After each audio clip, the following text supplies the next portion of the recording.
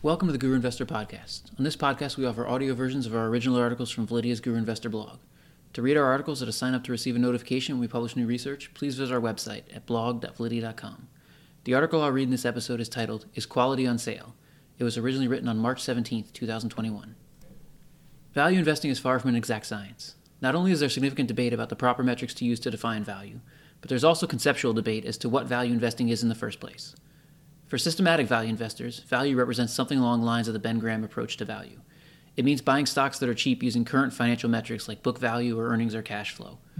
But for other investors, value means buying quality companies and trying to acquire them as cheaply as possible. This is more in line with the Warren Buffett style of investing. And there's a third group who take the definition of value even further to mean buying anything at a discount to its future potential. For example, Cathie Wood referred to her holdings in a recent article as deep value stocks because of the discount she feels that they trade at relative to their future potential. And as much as that may make many value investors like me a little uneasy, the reality is that in the past decade she's been right. Regardless of the value style you advocate, one rule that has been pretty consistent throughout history is that as you move up the quality spectrum and acquire better companies, there's a price you have to pay for that from a valuation standpoint.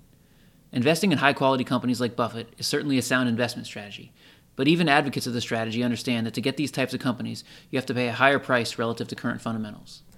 There are infrequent times, however, when this inverse relationship between value and quality can break down, and those times can offer a unique opportunity for long-term investors.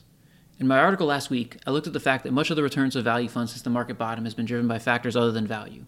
When you take a look at the factors that have driven the best-performing value funds over that period, size and negative quality have played a bigger role than value has. In other words, cheap stocks have performed very well, but it didn't happen because they were cheap. Although that fact hasn't been great for value funds that utilize quality in their process in the past year, it could be a significant positive for their expected returns going forward. As low-quality value stocks have gotten more expensive, the valuation spread that their higher-quality counterparts usually enjoy over them has mostly disappeared. This has created a unique situation in which buying high-quality value companies no longer costs more than buying stocks further down the quality spectrum. In the current market, you could argue that you don't have to choose between being Ben Graham or Warren Buffett because you can get Buffett quality for Graham prices, at least on a relative basis. To illustrate this, let's look at our ETF tool and look at one of the best-performing value funds off the bottom. Below is the factor report for the Aventis Small Cap Value ETF. Its profile looks very similar to many value funds that have produced the best performance in the past year. It has significant exposure to value, significant exposure to size, and low exposure to quality. This is a perfectly reasonable way to construct a value strategy, since negative quality typically comes with the territory of buying cheap stocks, and value has historically worked better in the small cap space. Now let's look at the Alpha Architect Quantitative Value ETF. A few things stand out right away relative to the other ETF. First, this ETF actually has more value exposure right now. Second, it has substantially more exposure to quality. So unlike what is normally the case, the big recent run-up in the so-called junk stocks has created a situation where the usual trade-off between value and quality doesn't seem to exist, and value investors can acquire higher quality companies without having to pay up for them. To look at this another way, I looked at our factor data for our investable universe, about 2,800 stocks, and looked at the cheapest 10% of stocks both at the market bottom last March and today. I then looked at what percentage of those stocks were in the top 20% of our universe based on their quality scores. So the idea here is to look at the cheapest stocks, and then to see how many of them are high quality based on profitability, earnings and sales growth consistency, and other metrics we measure. Here are the results.